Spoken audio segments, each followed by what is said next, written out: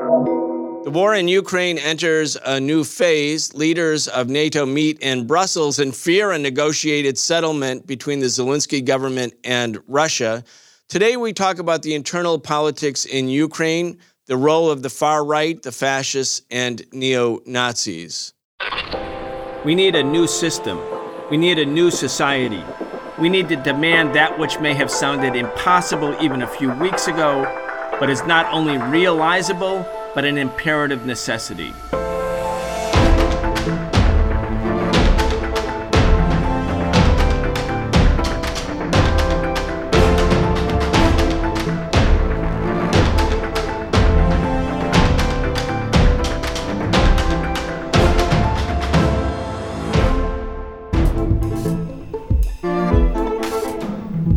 Welcome to The Real Story on the Socialist Program. I'm your host, Brian Becker. Today we'll be talking to Dr. Gabriel Rockhill. He is the founding director of the Critical Theory Workshop and professor of philosophy at Villanova University. You can check out his latest article at liberationnews.org. It's called Nazis in Ukraine, Seen Through the Fog of Information War. Dr. Rockhill, welcome back to the Socialist Program. Thanks for having me on. It's a pleasure. As I mentioned in the intro, NATO leaders are meeting in Brussels, and I was, right before this show, looking through the news accounts, and they're clearly worried that Zelensky might actually agree to a compromise settlement with Russia.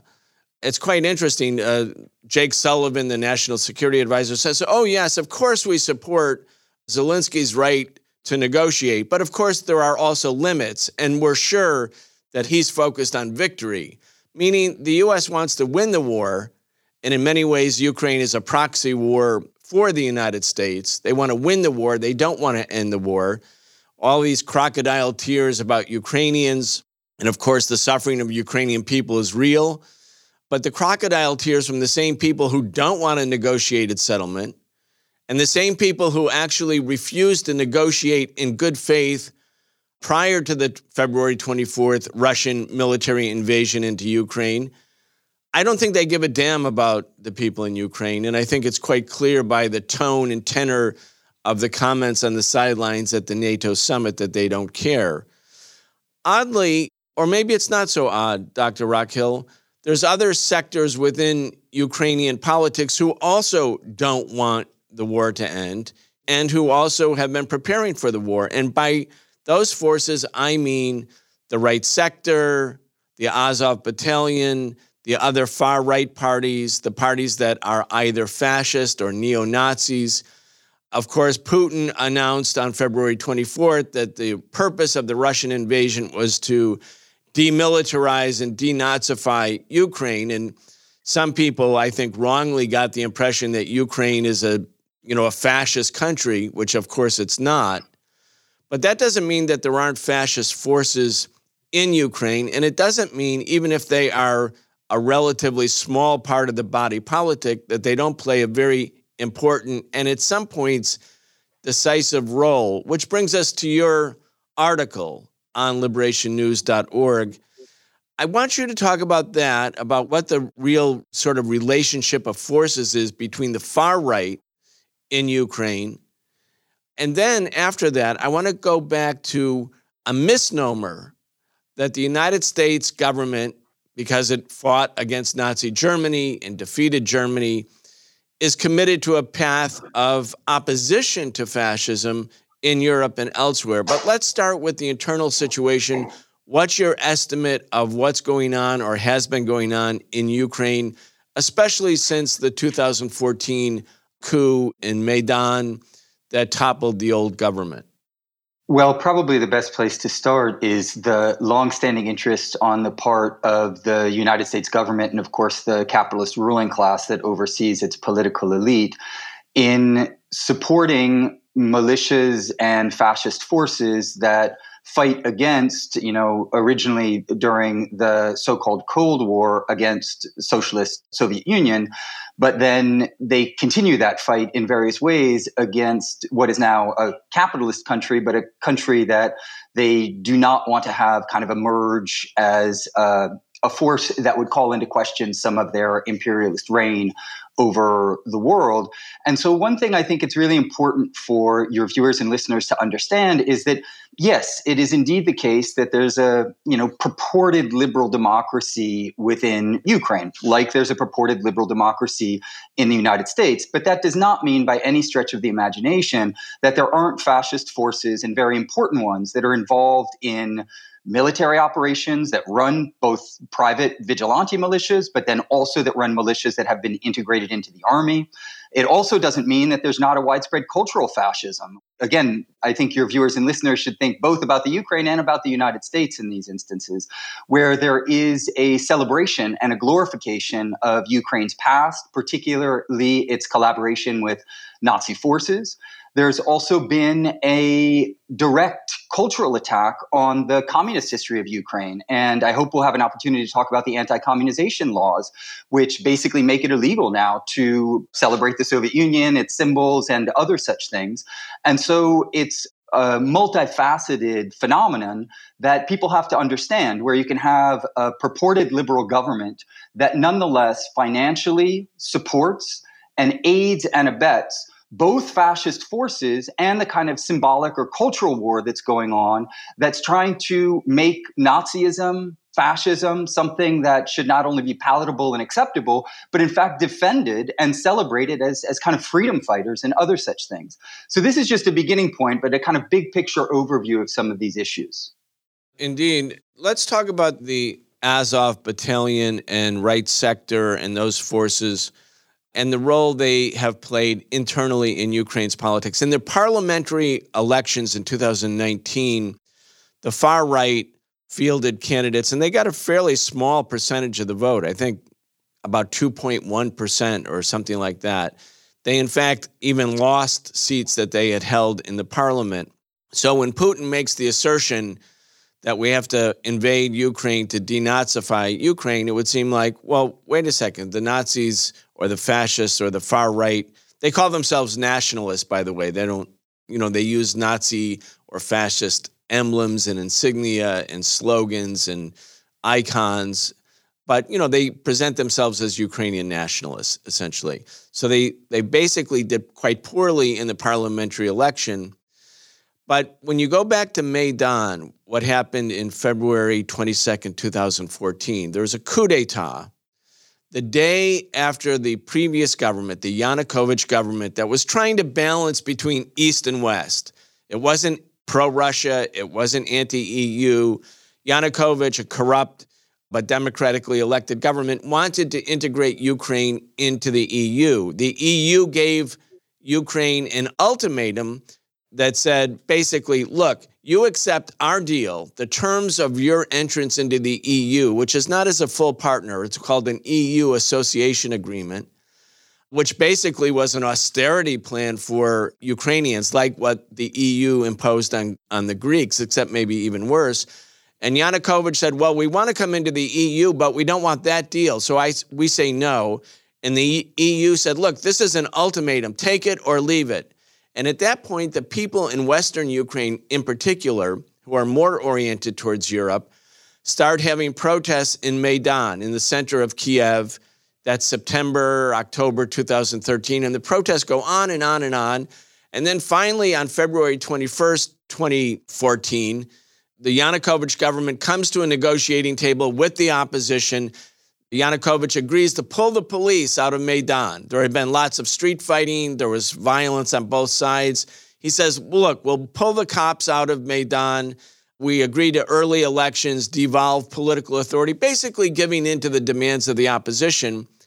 And the next day, the opposition, led by these forces, actually stormed the parliament, using violence, dispersed the parliament, and try to kill Yanukovych, and he flees for his life. Again, at that moment, it's clear that the far right, while small in number later, or even perhaps then in terms of their parliamentary support, from a physical point of view, play a decisive role. We know in American history the role of the mob, the violent, right-wing, racist, white supremacist mob, has been very decisive at certain moments. Anyway, let's go back to that point, and then what does it say about their emerging political trajectory? Did they gain power? Did they lose power? How did it happen? Yeah, this is such an important point because we can look at parliament, and this is one sector of society. And it's true that prior to, I think that if I'm not mistaken, it was in 2010 that Svoboda, the Freedom Party, which is an extreme ultranationalist right-wing party, I think they garnered about 10% of the vote, which was a kind of high point. And as you pointed out, in the most recent parliamentary elections, they got 2.15%, and it didn't even go beyond the 5% that was necessary in order to have representation in parliament. That does not mean, though, if you don't have representation in the parliament, that there aren't forces on the ground. And so the Maidan coup is, of course, so important for understanding. It really sets the stage for what's going on today. And people need to recognize the fact that the conflict or the war in the Ukraine didn't start in 2022. In many ways, it started in 2014. And we'll kind of hopefully flesh out some of that context. And so one of the key elements was the funding and support, of course, on the part of the United States and other imperialist powers in the West. Victoria Nuland, this is regarding the Maidan coup, actually bragged about, spending some $5 billion in the Ukraine. And what was that money put to? I mean, it's put to a number of things, but one was supporting, propping up, militarily training and arming battalions like the Azov battalion. And you're absolutely right, and I hope we'll touch on this too, that Azov today has been reworking their image. And so the leader of the Azov battalion was interviewed just a few years ago and said, well, there's probably about 10 or 20% of us who are Nazis, but the rest of us aren't, 100% Nazis. This is, trying to basically take an ultra-nationalist, anti-socialist, pro-capitalist orientation and say, well, it wasn't exactly identical to what the Nazis were doing. At one level, that's true, right? But there's an enormous continuity between these projects, and the fact that you'd have the Azov battalion having 10 to 20% of Nazis means that all of the other members of the battalion are at an absolute minimum fascist Nazi collaborators. Right. So the Azov battalion was born in 2014 and played a really important role in the Maidan coup, along with right sector and other fascist militias. They helped consolidate the power for the post-coup government. They ran intimidation campaigns against leftists, as well as against various political leaders. They ended up setting up indoctrination camps for the youth.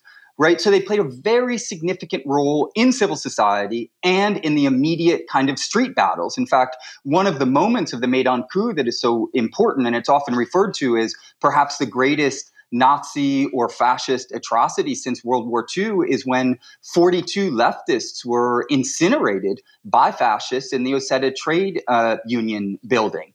And so this street violence was a really central element in the Maidan coup.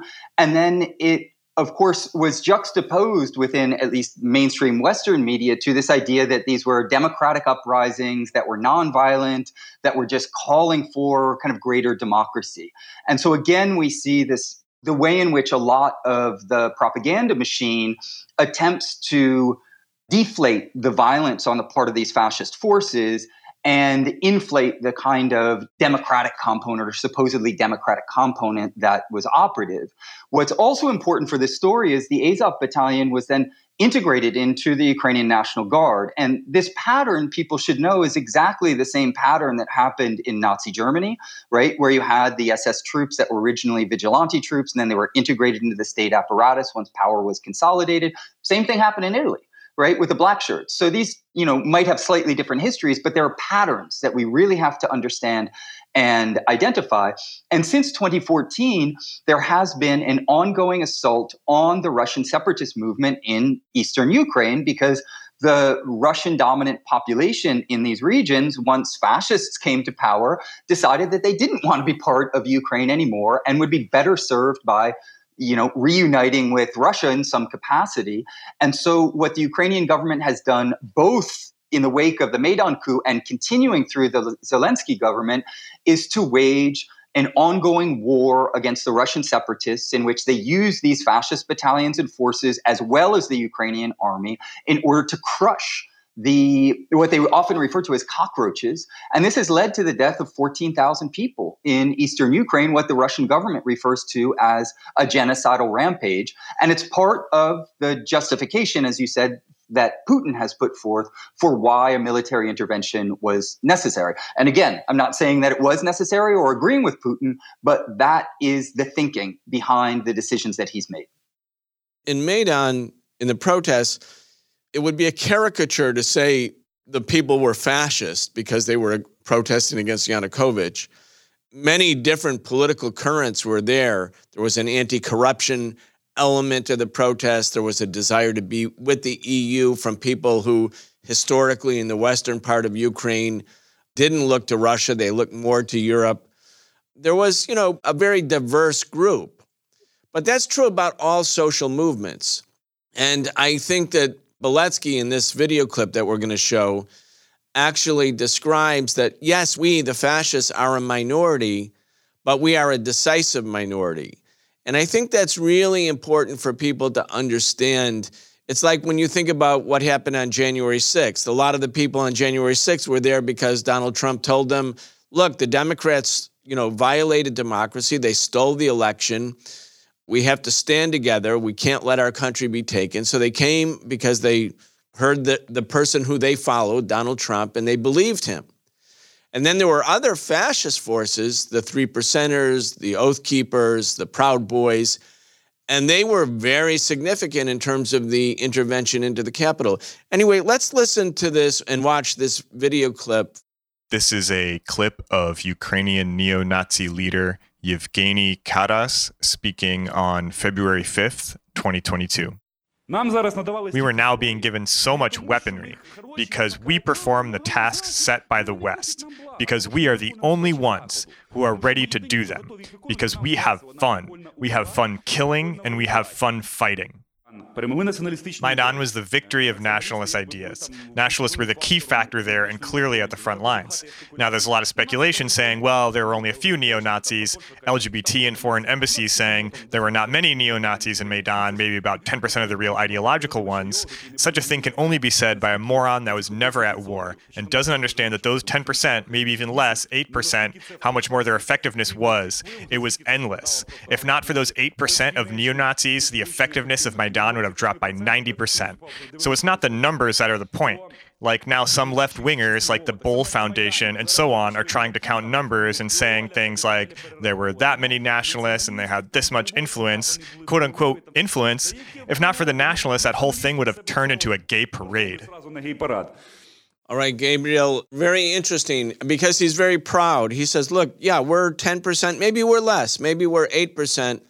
But without us and without their ability to carry out violence, this would have been nothing but a gay parade, which shows that while, yes, it's a diverse crowd protesting against Yanukovych, there were probably progressives, leftists, the LGBTQ community, lots of different people from especially the western part of Ukraine. The smaller but very violent force of the fascists is decisive. And that goes back to what you were talking a little bit about what happened actually in Germany in the rise of Hitler. Yeah, absolutely. As we know from, if it be social movements that are progressive or right-wing social movements, it's one thing to even get people in the street. And the people in the street are usually a minority of the overall population. But then what happens in the street is largely dependent on those who take leadership within the street. And more specifically, those who are armed, connected to the state, financed by the capitalist ruling class.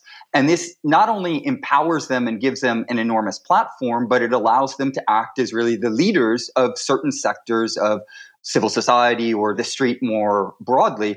And so I think it's really important to identify that, yes, quantitatively, it is the case that, they in Maidan and even today, they don't dominate every aspect of society within Ukraine. But qualitatively, they play a central role, these fascist battalions like Azov and others, precisely because they're well-funded, they are well-armed, and they take up leadership positions that can really turn the tide, as they did in the Maidan coup. And, another thing that I'd just like to mention about this leader, Andrei Beletsky, is that he's not only the leader of the Azov battalion, he was the original founder as well, or involved in the leadership and founding of both the Patriot of Ukraine and the Social National Assembly, which are right-wing, ultranationalist, basically fascist groups within the Ukraine. So even just the Azov battalion is one of some 30 militias that are operative, many of which self-identify or would be objectively identified as fascist. And one thing that Belinsky is on the record stating, I think should really stick with us, and that is, quote, "The historic mission of our nation in this critical moment is to lead the white races of the world in a final crusade for their survival, a crusade against the Semite-led Untermenschen." Untermenschen, of course, is the term that the Nazis used for the inferior races, right? And so it's also important that the ideological orientation is so reactionary and extreme that this is what's driving some of these forces.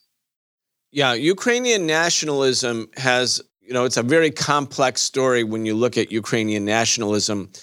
Putin denounced Vladimir Lenin and the policy of the Bolsheviks for having even created a republic called the Socialist Republic of Ukraine. That was in 1922 and then ratified by the 1924 Soviet Constitution. The policy of the Bolsheviks was to emphasize the rights and aspirations of non-Russian speaking populations that had been conquered by the Russian Empire, including, in this case, people who spoke Ukrainian, who were part of Ukraine, the territory of Ukraine.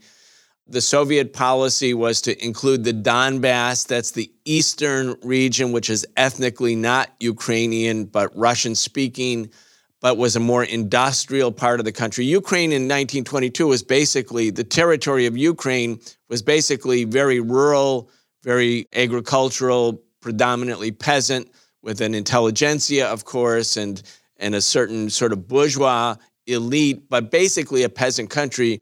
The Donbass, which was more of an industrial region and more Russian ethnically, was brought into Ukraine as the Soviets constructed this very complex policy of trying to unite the Russian and non-Russian peoples of the former Russian Empire, who were now together, many of them, in the Union of Soviet Socialist Republics. And the Bolshevik policy was to emphasize what was called indigenization, which meant people in Ukrainian political offices should speak Ukrainian, schools should teach, and students should learn Ukrainian rather than just Russian. It was a very multicultural approach towards the Ukrainian-speaking part of the population.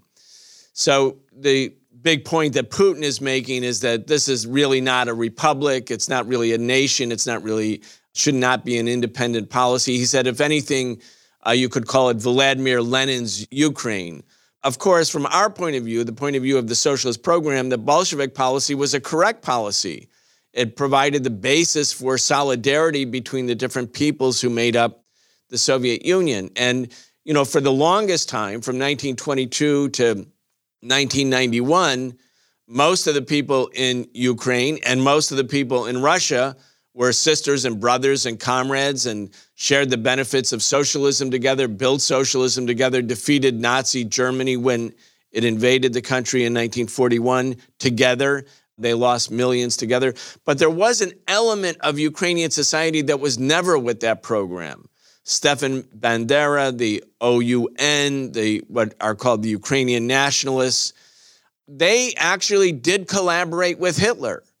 They had some differences with the German Nazis over what kind of sort of nationalism or fascism would be imposed on Ukraine. Of course, the Germans wanted to have it their way on all things. But they were together in terms of fighting a mutual foe, which was the Russians and the Soviet Union. Let's just talk about that history, because the same forces that we're talking about, the Azov Battalion, which is not simply a battalion now, it's an Azov movement, the right sector, the other far right, they identify with the people who were working with the fascist invaders of Ukraine in 1941. Let's talk about that. Yeah, absolutely. I mean, Stepan Bandera is now considered, he was glorified with the Hero of Ukraine Medal of Honor. And if we look into his history, he was one of the leaders of the Organization of Ukrainian Nationalists, the OUN that you mentioned, as well as the armed wing, the Ukrainian Insurgent Army. And the positions that these two organizations took was to collaborate with the Nazis against the Soviet Union in World War II. And the OUN played a very significant part in the genocidal extermination that took place within the Ukraine.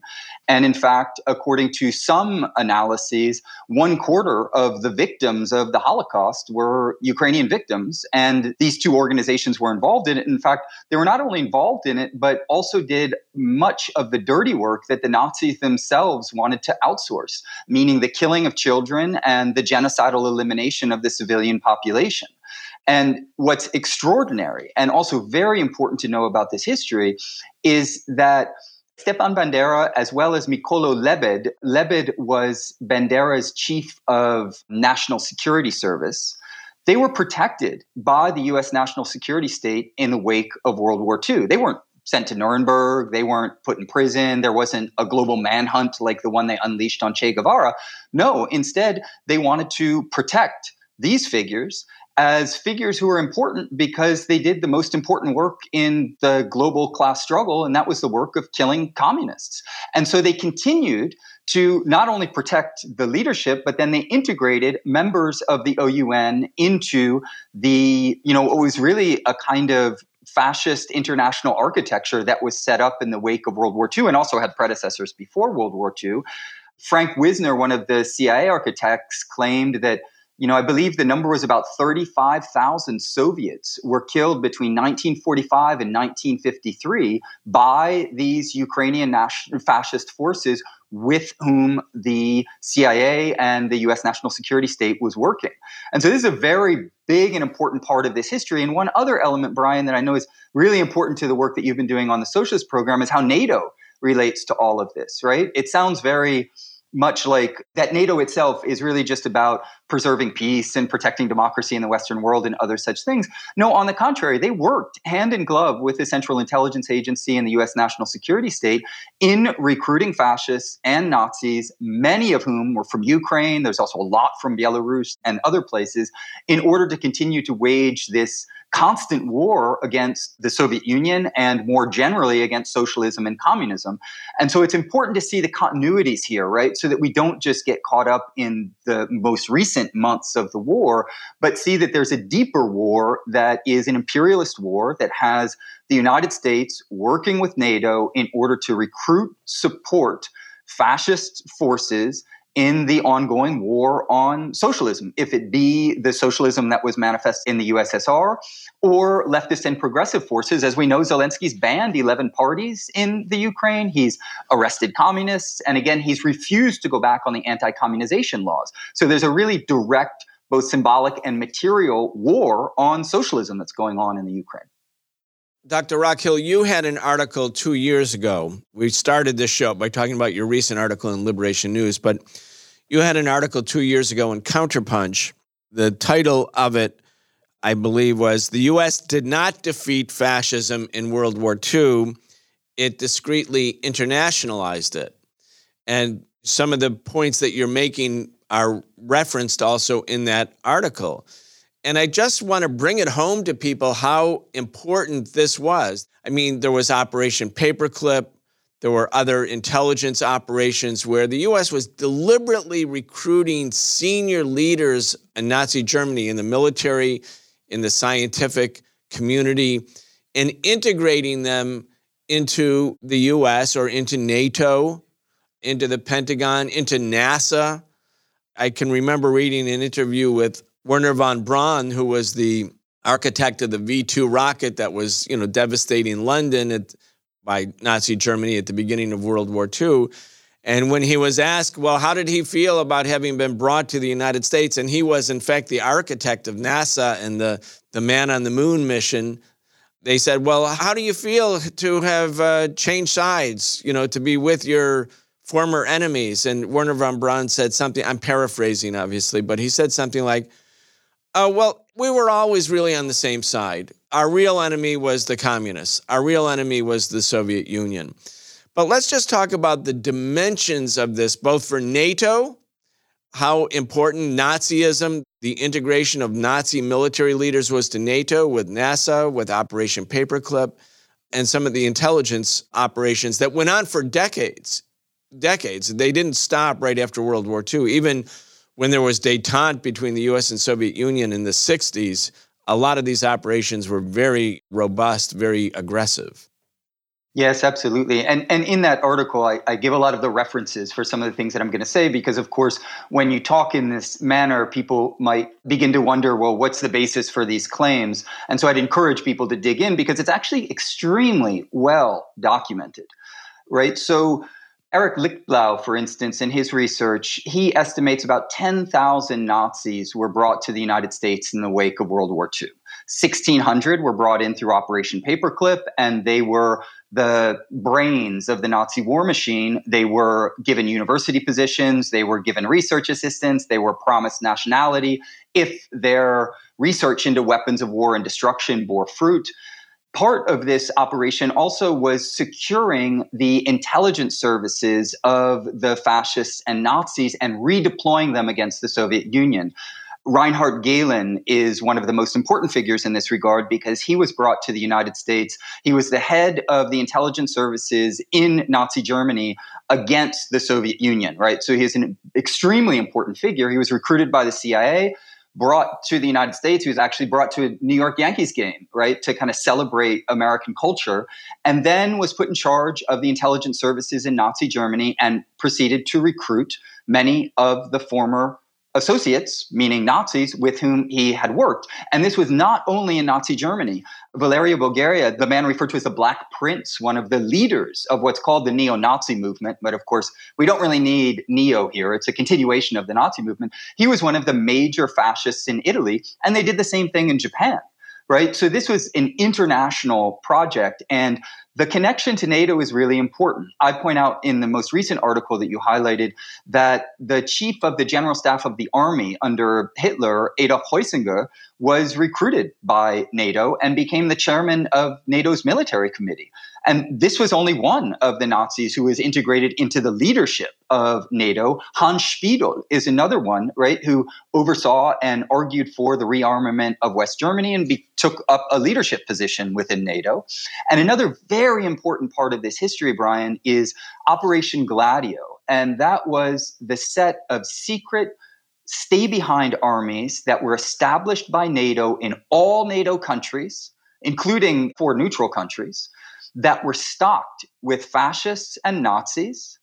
And the role of these stay-behind armies was purportedly that if the Soviet Union decided to move westward, these fascist militias would run sabotage campaigns and terror campaigns against the Soviet troops. That didn't happen, of course. So what did they do? Instead, they were activated in the strategy of tension in the 1960s and 1970s and began committing acts of terrorism against the civilian population that were blamed on socialists and communists in what's called, the strategy of tension, meaning the strategy of trying to hoodwink the civilian population into supporting law and order governments and an anti-communist orientation that had many, many leftists who were innocent arrested, slandered, and other such things. And this, again, is unbelievably well documented. The European Parliament has a resolution on Operation Gladio where they recognize that CIA, MI6, and NATO oversaw these underground armies that were not controlled by the states themselves.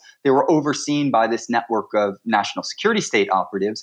In fact, I would encourage as well your listeners and viewers to check out, there's a documentary film, I believe it's on BBC, and it's available on YouTube, where they have interviews with some of the fascists who committed these acts of terror, including Vincenzo Vinciguerra, who explains in great detail how important it was as a fascist to kill children and women in these acts of terrorism and to blame it all on communists so that, the psychological warfare would kind of parallel the terrorist warfare. And again, this was all overseen by NATO, right? Really important history for all of us to know. Daniel Ganser's book, NATO's Secret Armies, is the single best book, in my opinion, on this topic, but there are many others. It's so important because when we talk about the fog of war, which is included in the title of your most recent article in in Liberation News, there is the fog of war where, there's just uncertainty in war. Armies are fighting each other, people are shooting, there's chaos. There is a fog. You can't really be sure what's actually happened. But then there's the deliberate fog of war, the deliberate propaganda that's designed, and there's many, many articles about this that are coming out. They're sort of carefully worded in the West about how the U.S. is carefully using or releasing, quote, declassified intelligence in order to create confusion in the United States among the American people, confusion inside of Russia. It's not a small part of war. I mean, it's always been a part of war, but now it's actually both a science and an art. Absolutely, Brian. And thank you so much for bringing this up because, of course, there's the fog of war, but a lot of the fog of war is produced by the fog machines. And the fog machines include the public relations companies and organizations, in fact, that far surpass the number of journalists, right? We have more people working in PR than in journalism. We now know, and it's important to look back at these moments of warfare and what exactly was going on the ground. We now know that the Rendon Group, one of these PR firms, was paid $23 million by the Central Intelligence Agency to create anti-Saddam propaganda after the first invasion, right? We also know that Burson Marsteller, one of the other major PR firms, right, they've received a lot of money to whitewash the Argentinian junta and do other such things. And so public relations and the war on the minds of the general population is absolutely essential to what's going on. I think it's also important that Ralph McGee, who was a member of the Central Intelligence Agency for 25 years, probably said it most clearly. He said, one of the central functions of the Central Intelligence Agency is not to gather information and intelligence. It's to produce and disseminate disinformation to the general public. And that operation has included working with hundreds of journalists, right? This is all part of the public record. Look at the Church Committee, look at Carl Bernstein's work on this. Literally hundreds, some 400 journalists were in the pay of the CIA, according to Bernstein's account, some 800, according to Crewdson's report that came out soon thereafter. And the number likely surpasses that. And the intelligence agencies also actually own news networks and news services, and many of them globally. Forum Service is one of the most famous of them, but there are many others. And all of this kind of architecture amounts to what Frank Wisner referred to as the mighty Wurlitzer. They want to control the narrative and every single aspect of the narrative. And so they have fog machines that they've been perfecting for decades and decades. And we have to understand as progressives how those fog machines operate. And we need to cultivate media literacy. It's one of the things that we're not trained in schools. We're generally not trained even within the movement. I think there needs to be a lot more critical media literacy. Who's paying for it? How are they framing it? How's it being disseminated? What are the public relations campaigns that are being run and why are they being run? And also a very important part of that is how can we build power in order to get narratives that are grounded in the truth and in the broad social movement for progressive egalitarianism. How can we get that message across? And of course, Breakthrough is a very important platform for doing precisely that. So the fight back is essential. Yeah, we're focused right now on Europe and on Ukraine, but this CIA use of fascists or the U.S. government's use of fascists or the Pentagon's use of fascists or the hiring of fascists, the training of fascists, it's truly global. And, you have benign sounding names like the School of the Americas in Fort Benning, Georgia. Well, what was the role of that school? It was to train all of the military leaderships in Latin America, many of whom were operating death squads against the left. And so as you kill the left, as you destroy the left, as you imprison the left, you also at the same time have this propaganda war demonizing the left. When I was a kid, we heard about Patrice Lumumba in the Congo. And, we were told, oh, Patrice Lumumba, he's awful. He's like a terrible dictator. He's a Soviet agent. And of course, he was leading the struggle of the people of the Congo to break free from colonialism and the genocide that had been imposed on the people of Congo and Central Africa. But this is truly a global war. When you think about what's happened to Cuba, thousands, more than 3,000, a little bit less than 4,000 Cubans have died over the decades by terrorist operatives, mainly based in Miami, funded by the CIA, who plant bombs and carry out terrorist acts against Cuba. And then the Cubans are the ones the Cuban government, the targets of the terrorism, and these are truly fascist forces, the Cuban government is demonized and projected as the great abuser of human rights and has these draconian economic sanctions designed to create even more suffering among Cubans. And then with the hope that if the Cubans suffer enough, they'll blame their own government for their suffering, which is, of course, part of a willful U.S. strategy. So you have real war, you have economic war through sanctions, and then you have the information war. Again, it's a hybrid war. It's a coordinated war. No stone is left unturned by the people carrying out this war. Yeah, absolutely. And the School of the Americas, of course, is so important in this regard, as well as John Stockwell, a former member of the CIA, pointed out that there's also the public safety program. And the public safety program for decades ran some of these training programs where they would hire Nazis and fascists in order to train militants around the world. And in fact, to bring this back to the Ukraine, this is a very important part of why Ukraine, you highlighted the natural resources and Ukraine's geostrategic positions, and these are also very important.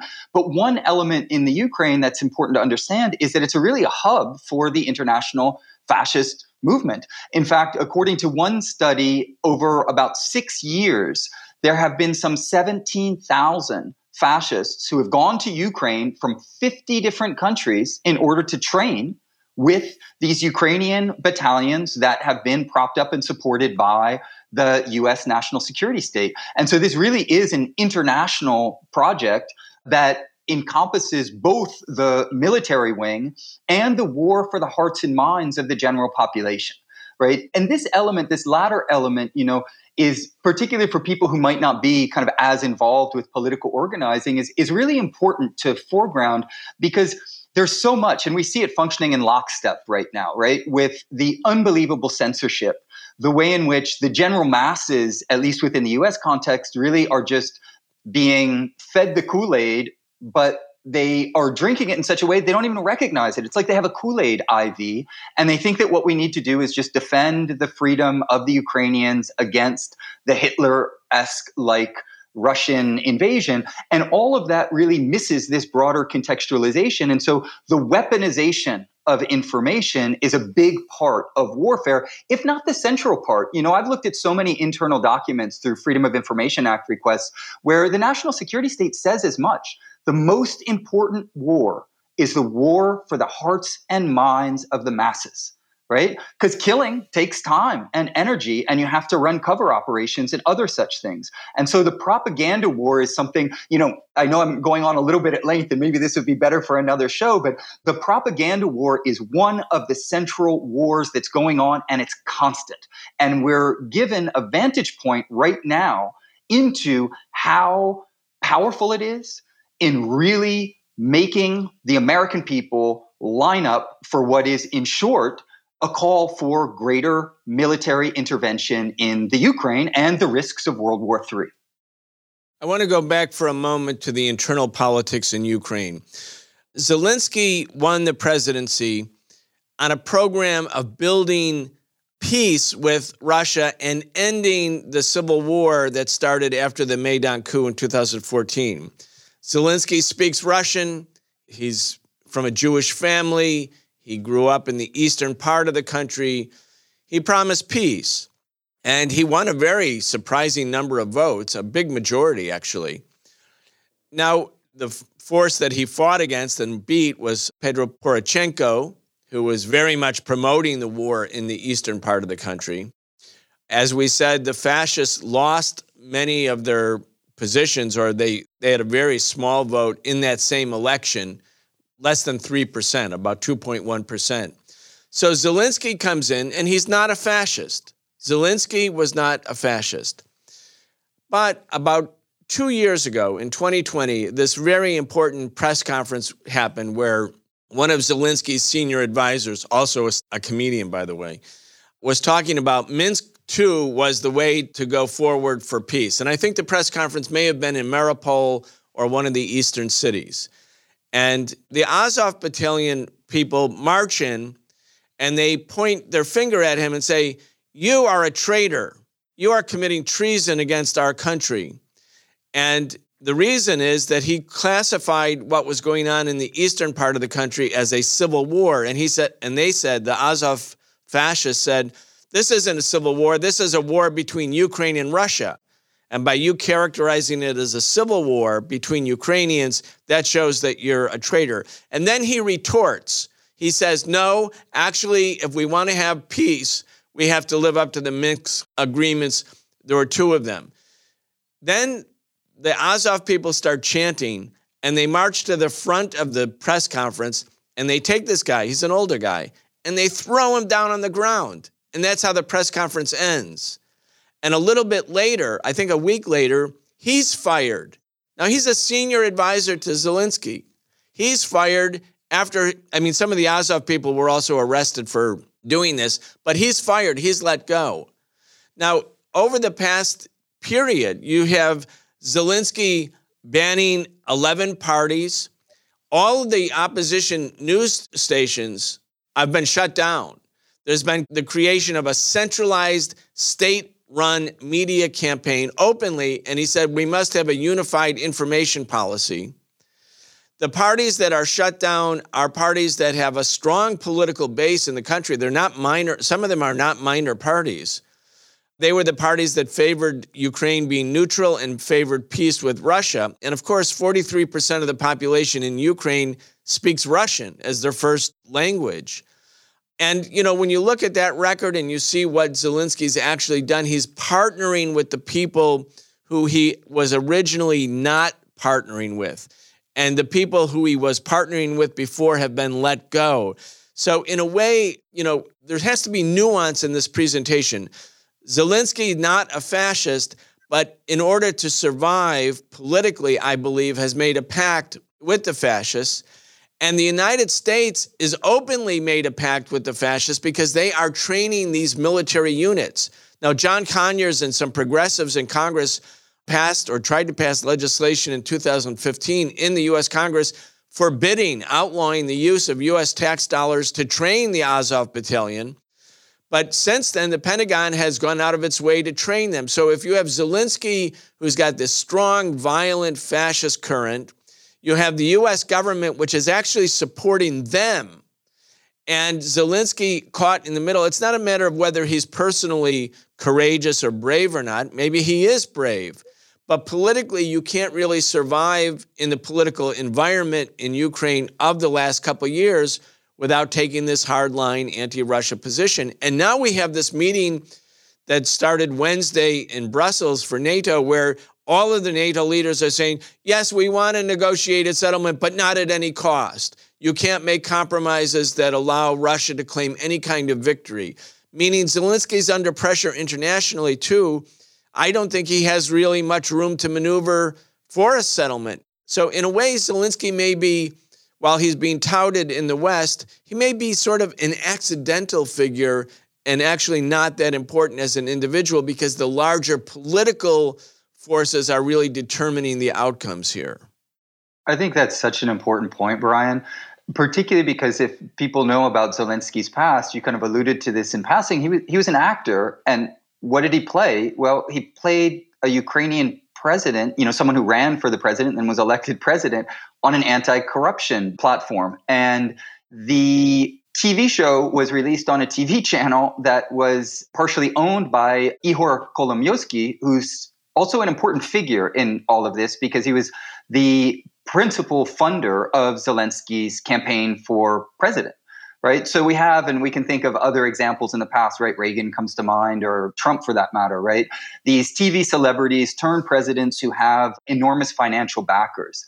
An important part of this, though, too, and I couldn't agree more, that these are complex relationships and we should never just flatten them and have kind of simplistic narratives like Zelensky's a fascist or all Ukrainians are fascists or other such things. This gets us nowhere, really, because it's untrue and also because it just leads to kind of bickering and infighting of the most reductive sort. But it is true that Ihor Kolomoisky, this, he's touted to be the third richest man in Ukraine, funded Zelensky's rise to power, also provided, security for him and other such things. And we know from the Pandora Papers has a number of financial entanglements with Zelensky. This oligarch also funds the Azov battalion and is on record funding other ultra nationalist fascist battalions that have been fighting Russian separatists. And so behind the puppet, if you will, of Zelensky, you have the network of capitalist ruling class interests manifest in Kolomyovsky, but there are, of course, others as well within Ukraine and internationally who have been funding these interests. And as you rightly point out, also the role of the international pressure being exercised by NATO, the US, and so forth. And so Zelensky himself, I think, is in a position in which there's not a lot of room for maneuver. And on top of that, with the Russian separatist movement in the East, at least according to a number of the reports that I've looked at, the Ukrainian army was kind of overrun. They did not have the capacity. And so one of the reasons that the capitalist ruling class and political elites will rely on these parallel structures of fascist militias that aren't integrated into the state is precisely because they don't have the capacity themselves, right? And so if you look at Zelensky's positions, he's ended up being kind of fine with the ultimate result, which is allowing these fascist organizations to act with impunity because it kind of gets the job done when the Ukrainian state wasn't able to get it done. Another aspect of Zelensky, though, I think that is important is his ongoing support for these anti-communization laws, which literally they don't only render any references to the Soviet Union or the positive aspects of communism, they're actually criminalized, right? So it's illegal now to celebrate the USSR and its heritage within the Ukraine, and you can actually face prison time, like 5 to 10 years, depending on what exactly you say or what symbolic manifestations there are. And another aspect of this is that there's a second law that recognizes that these controversial ultranationalist groups that we were just talking about, the Organization of Ukrainian Nationalists, the Ukrainian Insurgent Army, which were Nazi collaborators, they need to be recognized as independence fighters. And it's a criminal offense in the Ukraine to question the legitimacy of their actions, right? So Zelensky has allowed for and continued the project of, a kind of cultural anti-communism and a cultural support for ultranationalism and ultimately certain forms of fascism as well. So these are just additional aspects of what I agree is a very complex phenomenon that needs to be understood in all of its intricacies. And again, for our audience that may think, they look at with horror at the war and the suffering of Ukrainian civilians. By the way, 500,000 Ukrainian civilians have come back into Ukraine and just in the past couple of days, which is important. It hasn't gotten a lot of coverage that so many Ukrainians are able actually to come back. And sadly, tragically, disgustingly, at the U.S.-Mexican border, Ukrainians are still being, brought in large numbers. 100,000 will be taken in, while families from Syria or Yemen or Central America are just sitting watching. They've been sitting there for months. The racist character of this thing is also very, very obvious. But anyway, my point being that, when you look at the whole situation, we have the rise of a movement that's dominant in Ukraine, the right wing, even if they're not really the majority. And you can see in the writings of the Azov battalion that it's no longer just a battalion. It's a movement. And it's entering many, many spheres. I mean, there's sports, there's mixed martial arts, all kinds of cultural elements, and they're attempting to gain what they call cultural hegemony. And at the same time, Zelensky has not only outlawed these 11 other parties and banned the other opposition TV networks, the Ukrainian Communist Party has also been banned since 2015. While it's illegal to talk about the Soviet Union and the Russian-Ukrainian partnership to defeat Nazi Germany, that's not legal. You could be punished criminally for saying good things about the defeat of fascism. The Ukrainian Communist Party is completely suppressed, literally suppressed in its entirety. And so for people in the West who think, we look at Ukraine, we feel their suffering, and start to think, well, Ukraine represents liberal, democratic, progressive values. It doesn't right now. And that doesn't mean you have to think Zelensky was a fascist, but you just look at the reality of how this is shaped up. This is not a progressive government, a progressive force, and it won't have a progressive outcome. Zelensky, by the way, was talking to Haaretz, the Israeli newspaper, and this is the headline from Haaretz. Zelensky says post-war Ukraine will emulate Israel, quote, won't be liberal European, close quote. Now, what that means is that, like Israel carries out a police state operation against non-Jewish people in occupied Palestine and legitimizes apartheid. And so when Zelensky says post-war we won't be liberal Europeans, we're going to emulate Israel, I think we know exactly what that means.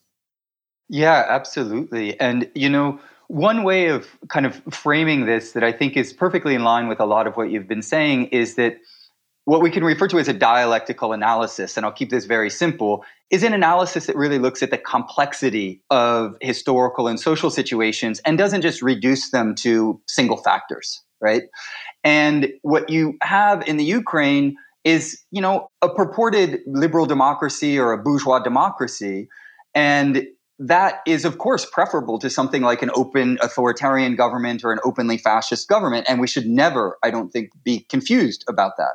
But liberal democracies of this sort have a long and sordid history of aiding and abetting and working with fascist elements within broader society because it allows them to kind of outsource some of the state violence.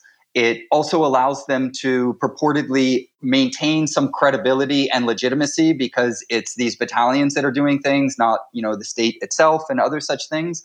And so that relationship between bourgeois democracy on the one hand and fascist forces on the other is really important to recognize. And of course, your allusions earlier to if it be January 6th or movements within the United States are also, of course, something very similar, right? We can't simply say that, well, the United States is a bourgeois democracy, therefore fascism is not an issue at all. No, on the contrary, we've got to do a dialectical analysis of the details of the situation. And I'm not sure if I mentioned this before, so I just want to go back to and make sure that I highlighted it. This funder of Zelensky, Kolomyovsky, also is one of the major funders of the Azov battalion. And excuse me if I already mentioned that, but I wanted to make sure I highlighted this because a lot of these forces are then actually supported by the capitalist ruling class. And so the capitalist ruling class stands behind bourgeois democracies that it funds and supports, as well as some of these fascist elements.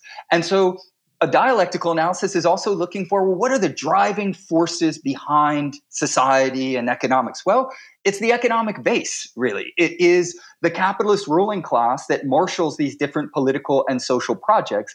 And so the last thing that I'll say is you're so right that Azov Battalion is not just a battalion, right? Some of it has been integrated into the National Guard, the Ukrainian National Guard, but it's now often referred to as almost a state within a state.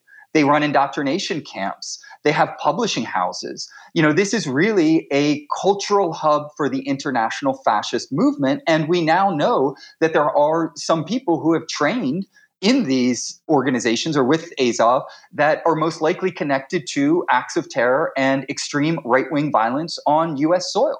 Right. So we also have to see fascism as a kind of international phenomenon and connect the dots so that we don't think that Ukraine is some just, distant thing that doesn't have anything to do with our experience here in the United States or for that matter in Western Europe or other places that your viewers and listeners might be situated. Very, very important points. Gabriel, we talked along with Claudia de la Cruz earlier about the rise of fascism, and we promised everyone we were going to come back and have a discussion with the three of us together about it. And then the Ukraine war has happened, so we're sort of focused on that. We want to come back and do a longer series on the precise issue that you're raising, that fascism is not an accidental phenomena. It's not simply a mistake. It's not just the lunatic fringe. It's an organic connection of capitalism or capitalism in crisis. But the point that you're making, which I think is so important, it's the same point that you started your article in Counterpunch in 2020 when you quoted George Jackson, where George Jackson is making the point, former political prisoner who was executed, that bourgeois democracy and fascism aren't like divided by this great big wall. It's not like on one side of the Himalayas is the wonder world of bourgeois democracy and on the other ugly side is fascism. I mean, when you think about America, for instance, you have bourgeois democracy starting in 1783 and elections for some people could vote. propertied white men. For a big part of the population, for some of the states, the majority of the population were enslaved people, enslaved, kidnapped Africans. For other parts of the population of North America, they were about to be hunted down and slaughtered so that the leaders of bourgeois democracy could steal their land. And that's what happened to the indigenous populations. And when you think about the evolution of bourgeois democracy, which again, yes, is better than fascism, but this element of white supremacy, this element of extreme violence and repression and the glorification of violence, the use of pre-capitalist forms like slavery to build capitalism and to enrich the bourgeoisie, as well as just theft and looting from other people. It's a fine line, actually, not a thick red line between fascism and bourgeois democracy, a fine line.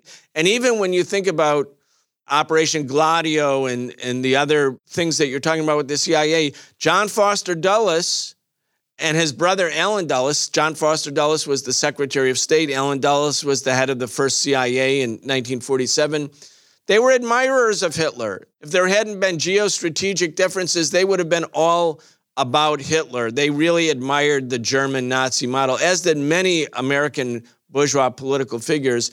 It turned out they had a strategic falling out and they went to war against each other. But their attitudes towards Nazism obviously never changed, because as soon as the war ended and when John Foster Dulles, by the way, the Dulles Airport in Washington is named after him, a Nazi admirer, and Allen Dulles, they immediately recruited the same Nazis and said, okay, look, let's get back on the same team. So I think, and I'm going to end this interview with you on this point, which is, there is an important difference between bourgeois democracy and fascism, but there's also so much in bourgeois democracy that's awful, because it's not just about voting every 2 or 4 years. All the systems of repression, which are in many ways identical to fascism, and the fact that bourgeois Democrats can use fascists to carry out their own bourgeois objectives, show that if you really want to fight fascism, you can't rest or sort of invest your hopes and dreams and aspirations and strategic outlook on promoting democracy within the framework of the capitalist system. There has to be an alternative to both, to bourgeois democracy and fascism. And of course, our show is called The Socialist Program, which preaches the idea that people should cooperate, there should be international solidarity, we're for peace and against militarism, but we can only accomplish those things within the framework of socialism, where the sort of toxic competition, including competition between states that's emblematic of modern-day capitalism, is done away with. Anyway, with all of that, Gabriel, I know you've thought a lot about this. You've written a lot about this. I want to have you and Claudia de la Cruz come back so we can keep talking about it, but I'm going to give you the final word. Well, thank you, Brian. Yes, I agree that, the Dulles brothers and many others of the political and economic elite in the United States admired what was going on in Nazi Germany and in fascist Italy and in Japan, for that matter, and really did support that project and were against the U.S. entering the war on the side of the Soviet Union. Allen Dulles is on record as saying as much. We're fighting the wrong enemy because the Nazis are Aryan, pro-Christian, and most importantly, pro-capitalist like us, and unlike the Bolsheviks or the Soviet Union. And the Nazis returned the admiration, right? The Nazis actually, they studied the US legal system, and Hitler explained that the form of racial apartheid operative in the United States was the most advanced form of white supremacy, and they modeled some of the legislation and the state building project of Nazi Germany on the United States, right? There's an interesting book from a liberal perspective called The Nazis' American Model. It has its limitations, but it goes into some of these details. But to frame kind of a lot of the issues that you highlighted in a way that I have found helpful, I would say that one of the things that's operative under bourgeois democracy is that there are different modes of governance, meaning different populations are governed in very different ways. And so if you're a member of the middle class or upper middle class, you'll most likely governed by a bourgeois democracy. You have rights that are more or less respected and other such things, as long as you don't get politically out of line. But if you look at the history of bourgeois democracies like the United States, of course, you also have other populations that are targeted for constant harassment, violence, incarceration, death, vigilante violence, and other such things. So fascism has functioned as a kind of parallel mode of governance for poor working class communities, racialized communities, and insurgent kind of socialist communities. And the history of the Ku Klux Klan and the other organizations that you touched on, Proud Boys and other organizations today, should give us pause to think, well, does the entire US population live in a bourgeois democracy, or are there only certain class sectors that are able to be protected by the rights of bourgeois democracy and others that are targeted for elimination in various ways? And the same thing goes for the relationship between the national and the international context. And this is maybe a good point to conclude on. And that is that many people think, well, the United States is a bourgeois democracy. It's not fascist.